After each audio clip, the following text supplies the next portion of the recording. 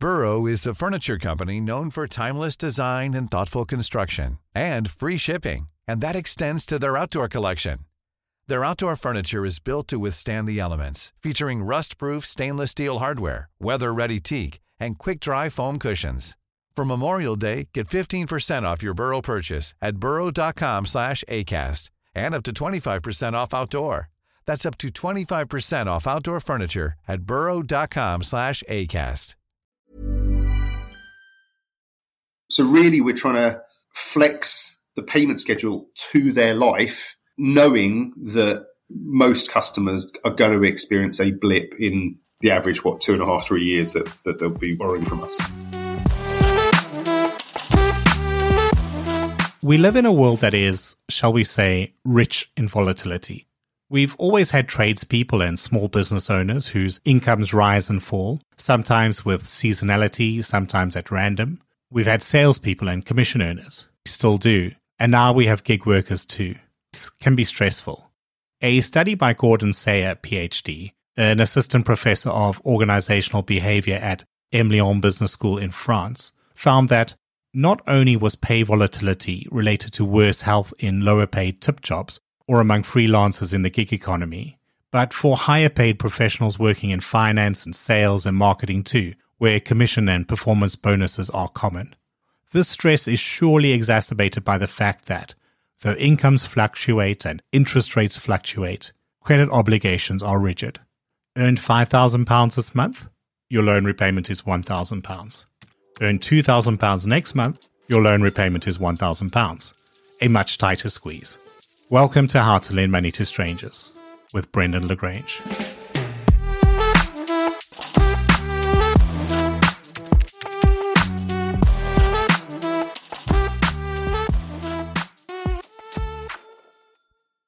Damien Burke, CEO and founder of Custom Credit. Welcome to the show. Hi, Brendan. Prior to stepping into the founder's role and creating this personal loan really tailored to customers' needs, you built up some very extensive banking experience with several marquee names in the British industry. So before we get into what you're doing now, what did your early career look like?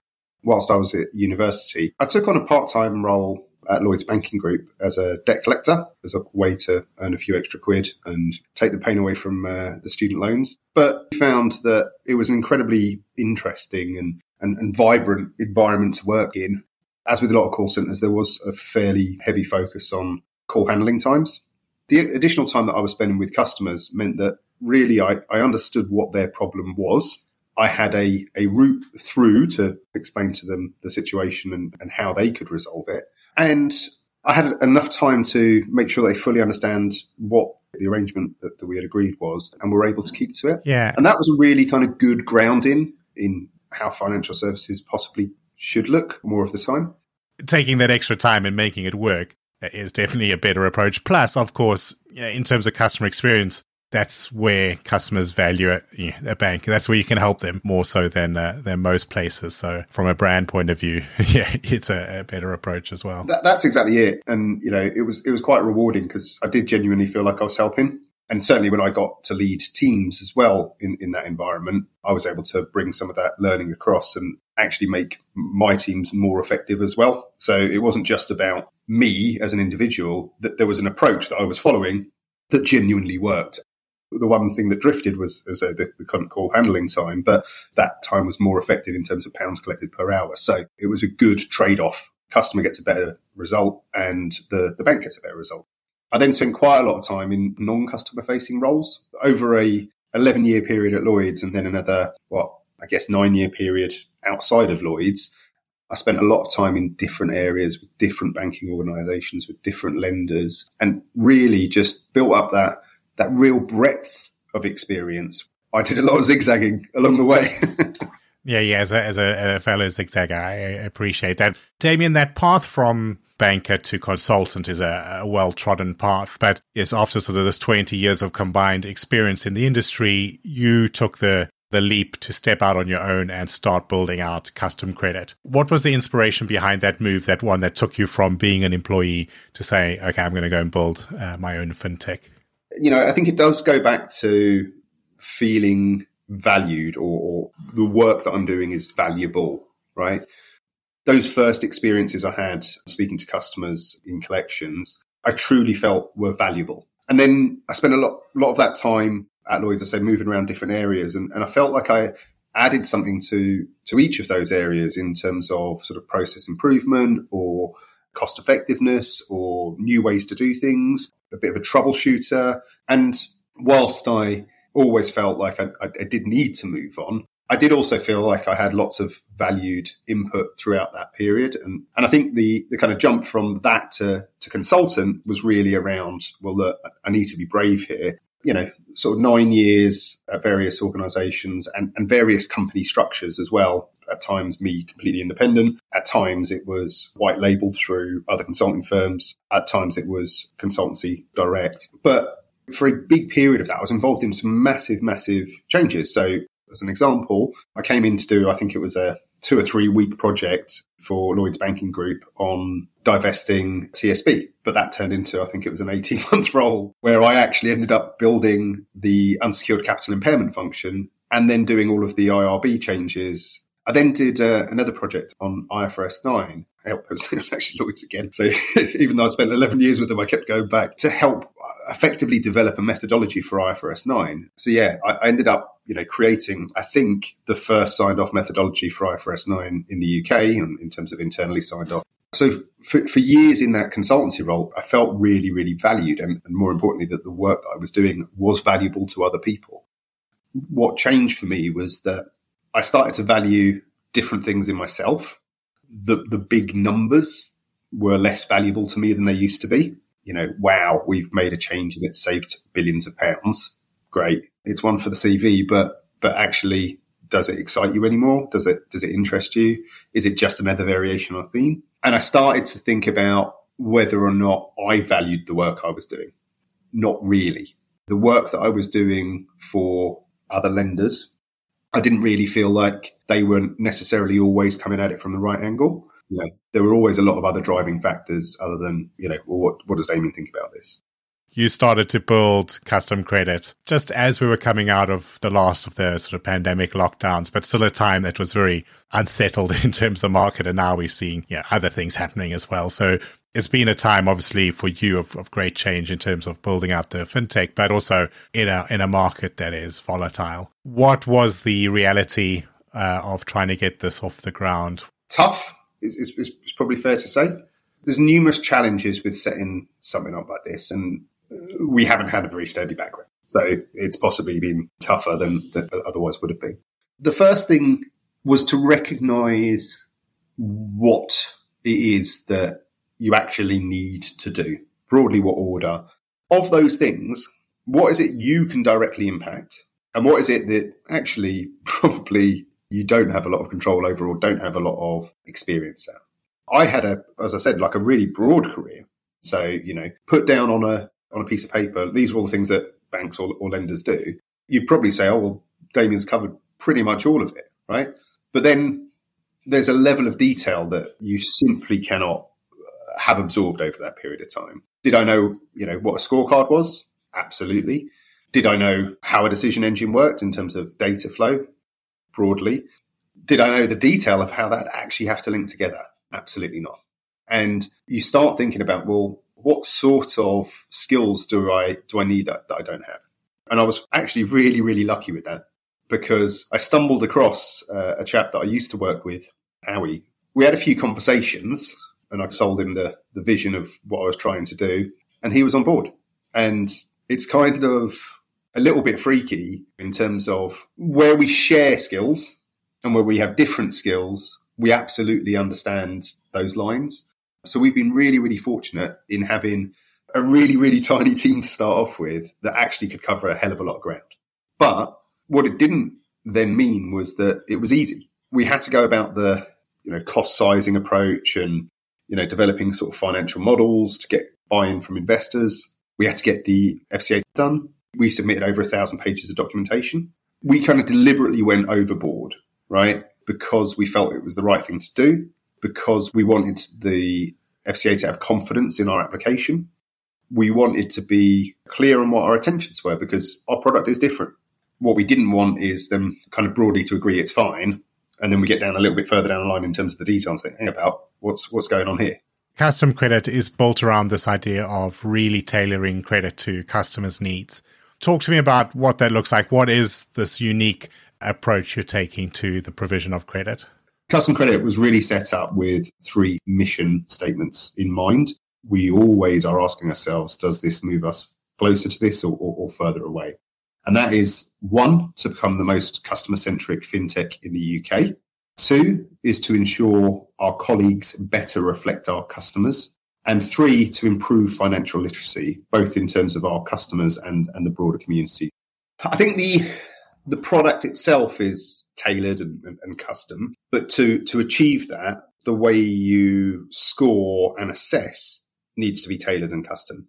That's often where the problem is with these other kind of flexible payment lenders. Most lenders will make a decision on affordability based purely on averages to estimate your expenditure. And they will use a combination of the information you've provided to them and an indicator from the credit reference agencies. People with very different spending profiles and very different income profiles effectively could be judged to having the same level of affordability. So we've actually taken a different approach in that initially all of our customers will have to provide open banking data. Open banking data is not a single thing. Depending on which provider you use and the choices you make with that provider, lender A using open banking data versus lender B using open banking data will have a very, very different approach. So I would say at the very lowest level of use, you could say, well, I'll take the current data or the last 3 months data. You could say, I'll take aggregated data only. So effectively, I want the answer. It could even just be letting some other open banking provider tell me what the answer is. Or you could use it in a slightly more granular way, but only looking really for reasons to knock something out. So I won't touch anybody that has any instance of gambling. There's a lot of lenders out there that use open banking data in that one instance to tighten their grip on credit. We use long periods of data, typically 12 months of data, not only looking at the aggregate data and the categorized data, but we're looking at effectively a transaction level to build up our own view and our own opinion of that customer's affordability, to come up with a yes or a no on a specific single sum. So let's say £120 a month would be your normal monthly payment. Do we think Brendan can afford £120 a month? If you were somebody that got regular bonuses, you got a bonus twice a year, and that was a significant sum, most affordability calculations would kind of say, well, at least one of those numbers is out of line of the rest of the numbers. It's an anomaly. So we'll take that number away and average on the rest. And as a result, that customer would be turned away for a loan that actually they could afford. Lots of industries, construction, for example, or manufacturing, have regular overtime. They might get overtime, say, 10 months out of the 12. Again, the way those averages work, it might say, well, actually, we'll take out the significantly different number, i.e. the lower number, and we'll do an average on the rest. And under those circumstances, actually, that customer would be given a loan, and there's 2 months of the year they definitely can't afford it. Yeah, so there's always those circumstances which traditional affordability models don't cater for. But there's always going to be a situation where somebody's boiler blows up, or they've put the car in for the MOT and it requires significantly more work than it did last time round. And that's kind of the problem with loans today, is typically they don't allow for those circumstances. Custom credit loans specifically come back with a different answer, not yes or no, but we come back with a range. On a loan that's £120 a month, say £60 to £180 a month, we're very, very clear that in order to achieve the cost of credit we've displayed, you have to pay that £120, right? If you pay less than that, it will take longer and it will cost you more. If you pay more than that, it will take shorter and cost you less. But we have the provision to allow us to say, well, do you know what? £60 is probably more appropriate this month. And because we know you're getting bonuses in the next 2 months, you'll then be able to pay the 180 and catch up, or 181 or whatever it happens to be at that particular time. And we don't charge the customer for that. They wouldn't be reported as in arrears because they're not in arrears. The terms and conditions allow for those flexible payments. So really, we're trying to flex the payment schedule to their life, knowing that actually most customers are going to experience a blip in the average, 2.5, 3 years that they'll be borrowing from us. As soon as one domino tips over, it causes a lot of other pain in a consumer's life, both in terms of cost, but things like now your credit profile's ruined. Now you're going to have to pay more for debt in the future because for that 1 month, you couldn't make it, even though next month you could have paid 50% more. And all these fluctuations were just the consumer's problem to deal with. And by acknowledging that, I guess, just building it into product design, you've allowed that to fit around a life in a way that just is so much more natural. Yeah, absolutely that. And why is it taken to now for somebody to do this? I think, one, it's a bit harder. In order for that product to work long term, we need the customer to continue to allow us to have open banking data. Previously, there was a lot of hesitance around that, but I think, the latest FCA Financial Life survey suggests that the majority of people would give and are starting to give open banking data to lenders, insurance providers, etc., where they see that there is a benefit to them. So I think there's a technology gain that has happened, or a data gain that's happened. I think there's a greater understanding of the need for that flexibility, and part of that was caused by the pandemic. So you'll recall a government mandated requirement to allow people to effectively take payment holidays. Now, if you look at what we're doing in the simplest terms, we're providing them with mini payment holidays that aren't the total amount. It's a bit. That might be as little as £1. But if that means that they can feed themselves for the rest of the month and make sure they've got gas and electric and all that sort of stuff, then that's a good thing. And that's a good trade-off for them. In terms of how you manage that, are you dynamically looking through your open banking sort of view on their situation, and each month you're adapting how much you're taking from them or asking from them? Or is this something that the customer goes onto an app and says, this month I need to pay a little bit more or a little bit less? Both.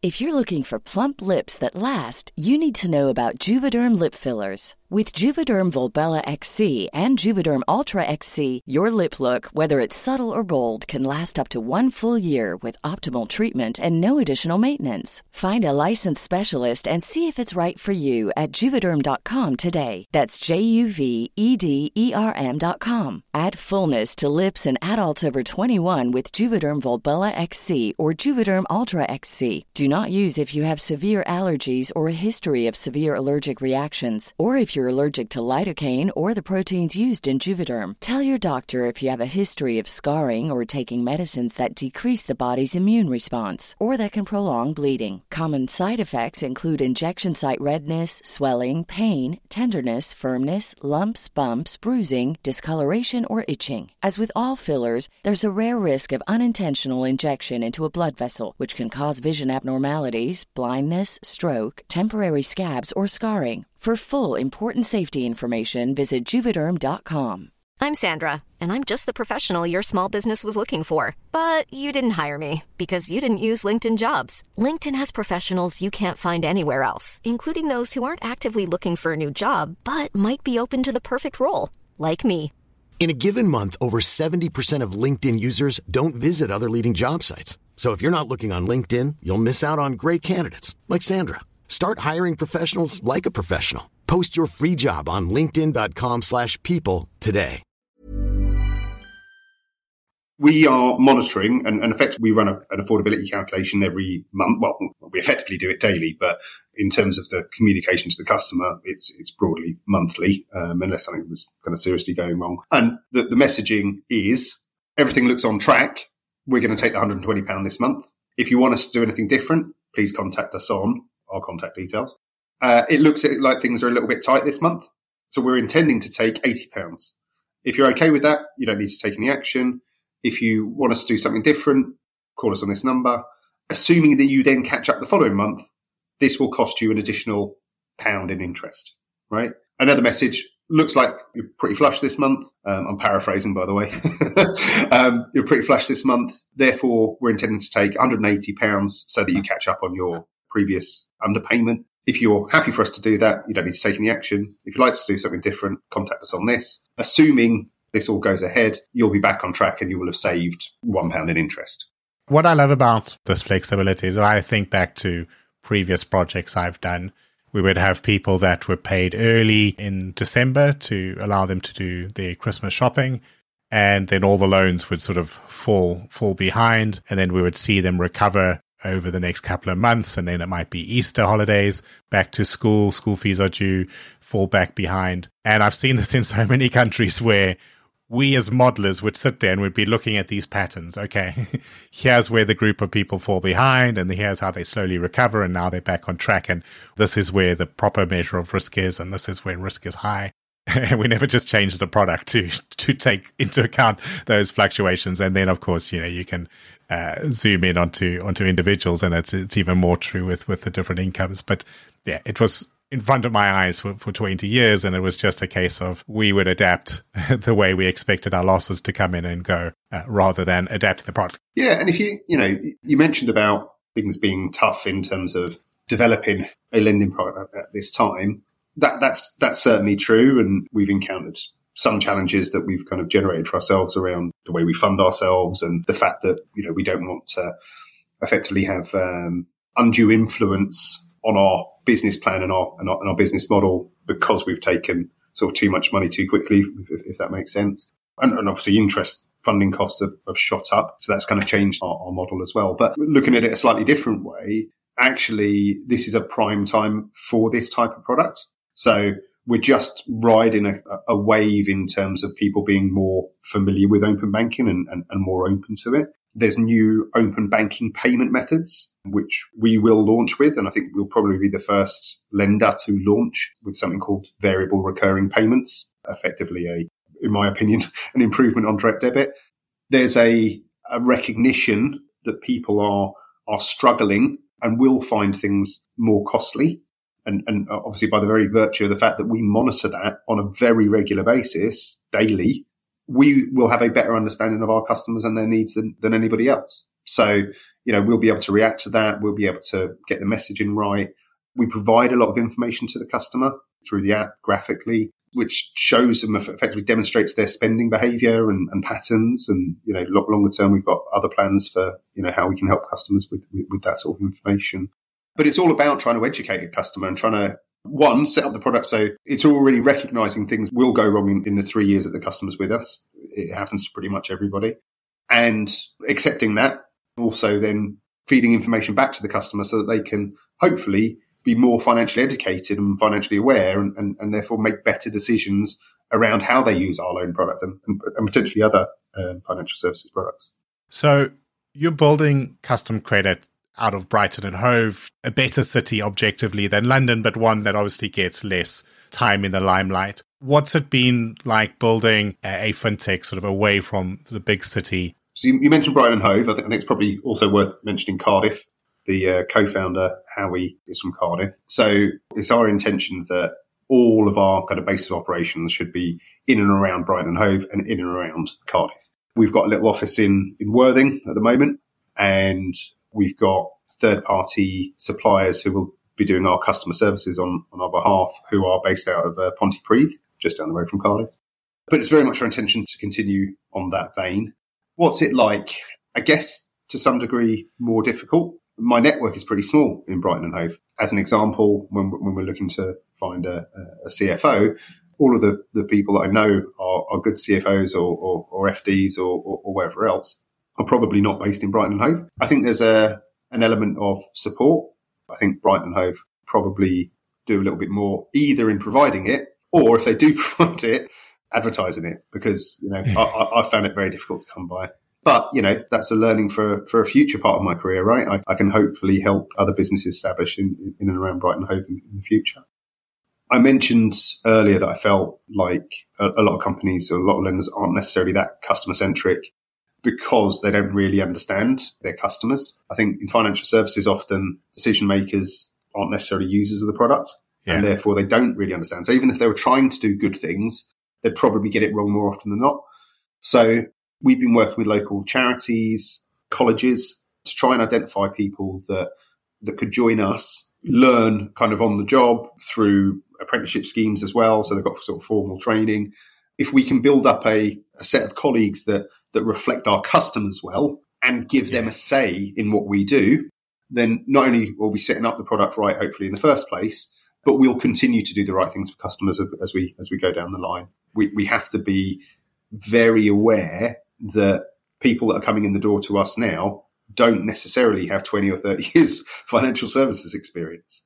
But what they do have is an enthusiasm and, lots of ideas and lots of questions and all that sort of stuff, which you don't get if you've been in financial services for 20 or 30 years. You kind of know what you know and you're kind of happy with that. I don't think it's worthwhile just saying, do you know what, we're going to hire people from colleges and, we're not going to hire primarily from red brick universities or whatever, unless there's a good reason for it. And the good reason in my mind is that you avoid groupthink. You're going to get a much better understanding of your customer base. And if you've got a better understanding of your customer base, you can deliver for them. If you deliver for them, they'll keep coming back and they'll tell their friends and, you'll get a wider customer base and you'll adapt to that as well.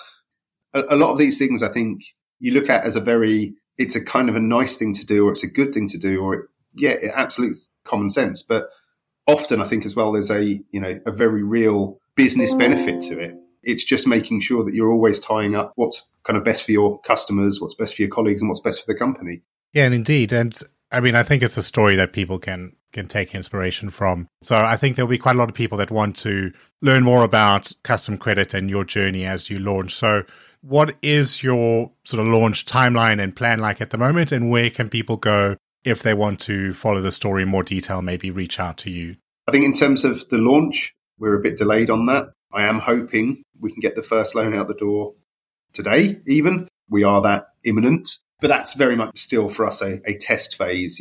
As you can imagine, there's a lot of technology that we want to make sure is right before we unleash it on the sort of general public. In terms of our journey, if people are interested, then they can connect to me on LinkedIn. I do get lots of requests. It's obviously from often business development, people trying to sell me something. So I would possibly encourage people, if they want to link in, maybe tag it as How to Lend Money to Strangers podcast or something like that, just so I don't ignore it with somebody else trying to sell me another decision engine. Go on our website, customcredit.co.uk. Really interested to hear from young people in particular that want to do something different, that want to be a bit more entrepreneurial and take a risk. Always happy to try and help with that. So I'll put all those links in the show notes as well. But yeah, good luck. I will look forward to hearing about those first loans. And I'm sure I'll see you around again soon. And thank you all for listening. Please do look for and follow the show on your favorite podcast platform and share the updates widely on LinkedIn, where lending nerds are found in our largest concentration. Plus, send me a connection request while you're there. This show is written and recorded by myself, Brendan LaGrange, in Brighton, England, and edited by Fina Charlson of FC Productions. Show music is by I Am Wake, and you can find show notes and written transcripts at www.howtolendmoneytostrangers.show or just www.htlmts.show, and I'll see you again next Thursday.